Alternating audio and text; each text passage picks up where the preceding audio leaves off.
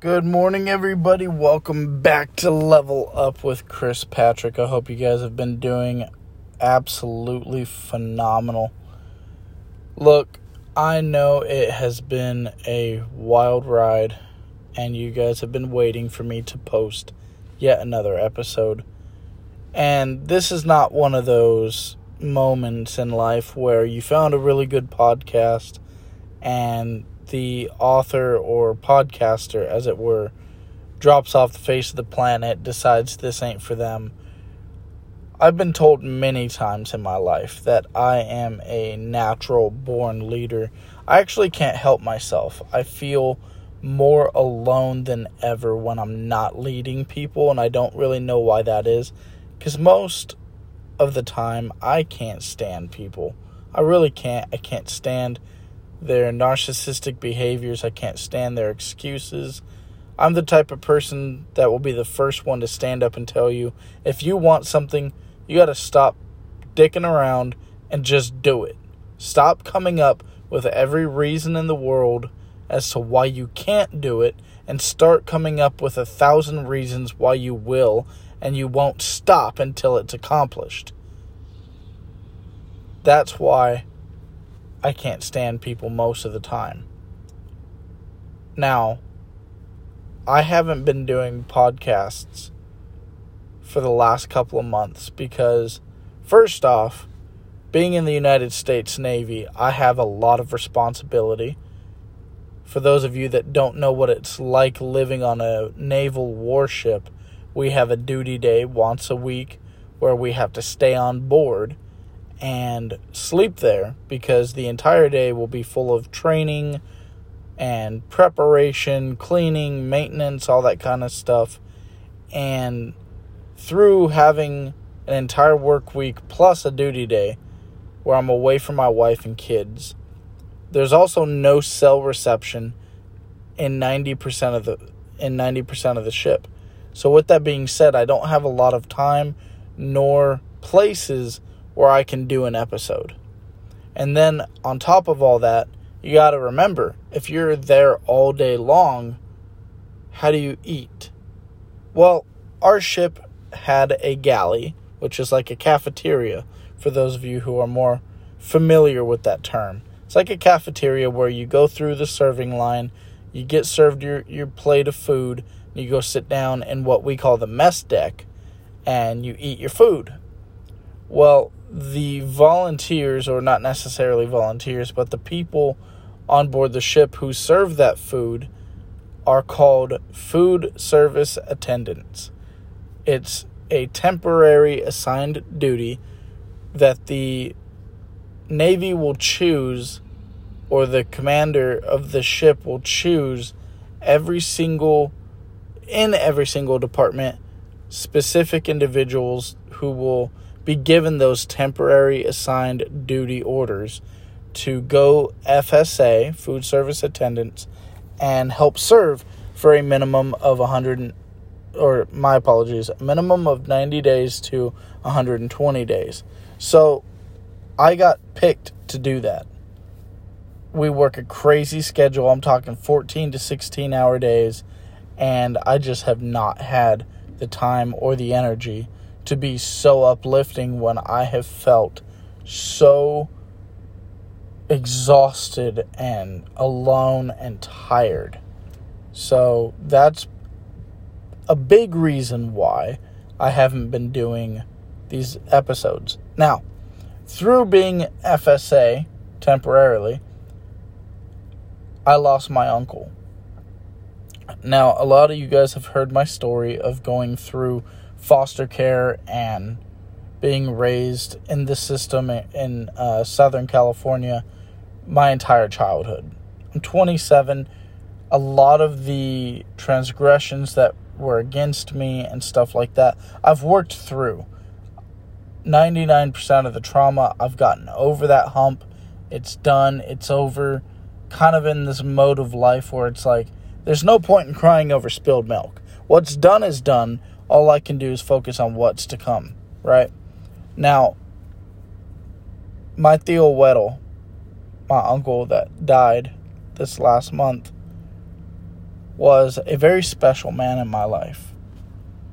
He, when we would have family gatherings, which if you're from a Hispanic family, maybe you can relate with this or maybe not. But I know for our family, we gathered almost every single weekend. We were always doing something, barbecuing, swimming, hanging out, listening to music, drinking, having a great time, just really embracing that family connection. Family is everything, right? This man, it didn't matter what was going on in each of our lives. He was the candy man. He would show up to these family gatherings with a brown paper bag, and he started with the kids. And I remember when I was younger, he would walk around with a little bag, and he would tell us, we can't look in the bag. But you always knew, guaranteed, it was full of Starbursts.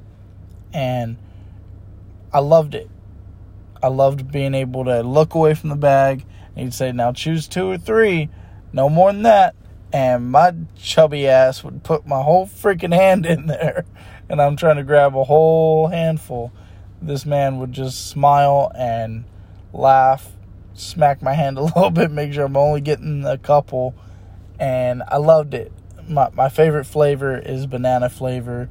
Don't knock it until you've tried it, okay? I know it sounds gross, but I'm telling you, the yellow Starbursts are where it's at, my friends. So, he always smiled. He was always happy. He showed love fearlessly. It didn't matter who you were, whether you were a foster child in the family or blood related, it did not matter. He didn't make you feel any different. And for me, that was everything. Because all I looked around and saw was a bunch of brown skin, and then there was me. I felt ostracized. I felt left out. Everybody could speak Spanish, and I couldn't. Everything about it was making me feel different, set aside. And when he was around, I was never on the side. I was a part of what was going on. I was a part of the family. And he helped provide a sense of peace in my life. He was also a damn good corrections officer. And it was one of the most beautiful funeral ceremonies I think I've ever seen, whether on TV or in person. Seeing the corrections officers do the 15-gun salute. Maybe I'm saying that wrong, maybe I'm not, I don't know, but it was just absolutely gorgeous to hear them call out his name, Ascension Cadillo, Officer Ascension Cadillo. They said it 3 times, you guys, and when they didn't hear that response, they said, ready, aim, fire, and they fired 3 different times after receiving the command. And just hearing after the bullets were fired, hearing my tias and my grandma and my tio's wife, Tia Lisa, just cry out in unity, sobbing, was the most heart-wrenching moment I've ever witnessed in person. Because it showed how much love this man had given.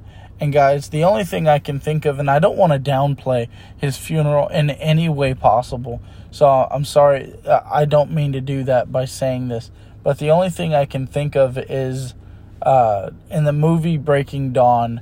I know vampires, oh my god, Sparkly Edward. But ultimately, guys, remember when all the vampires around the world had gathered together to stand firm for Bella? My thing is there were so many, and they were spread out across that area where they were standing. And when I say there were hundreds of people at my Tio Guero's funeral, people that weren't even related, just friends, co-workers, people he had impacted in a positive way throughout his lifetime. Guys, of course, there were the immediate family around the casket, and of course his sons and everything like that. But off in the distance on the roads of the cemetery. There were families and friends standing there in unity, just watching, witnessing this brave, wonderful, beautiful man be lowered into the ground. It was just gut and heart wrenching.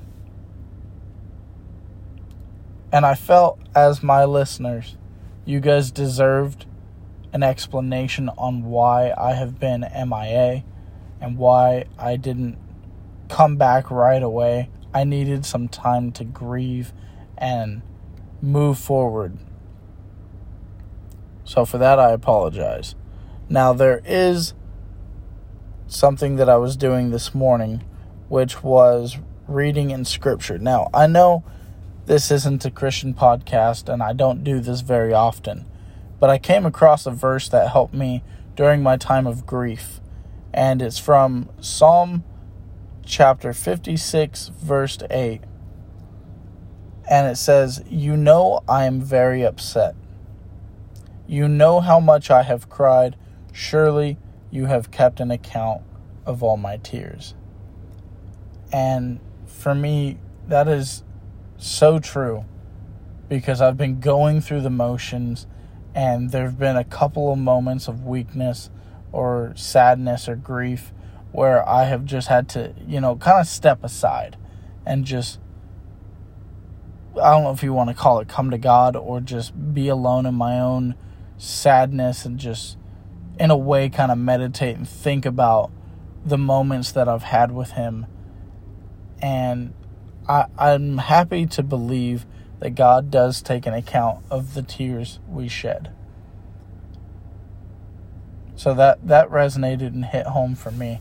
Now, I don't know what you guys are going through. I don't know what tragedy has hit your family or your life. But I want you to know something here, is that you are not alone in any way possible. Okay, you are surrounded by love, and maybe you don't see that, and that's okay, because that comes with time. That comes with understanding much more than your own self, much more than what your mind can even possibly fathom. Alright? If you guys need anything, I'm here. You are always more than welcome to reach out to me. You can email me at Brian, Brian, Chris, Chris, Patrick, Patrick, at iCloud.com, or you can shoot me a text to 602-354-1138. Just let me know you're a listener on my podcast. Shoot me your name, and I will get back to you as soon as I can. I try to respond to everybody within an hour. Okay?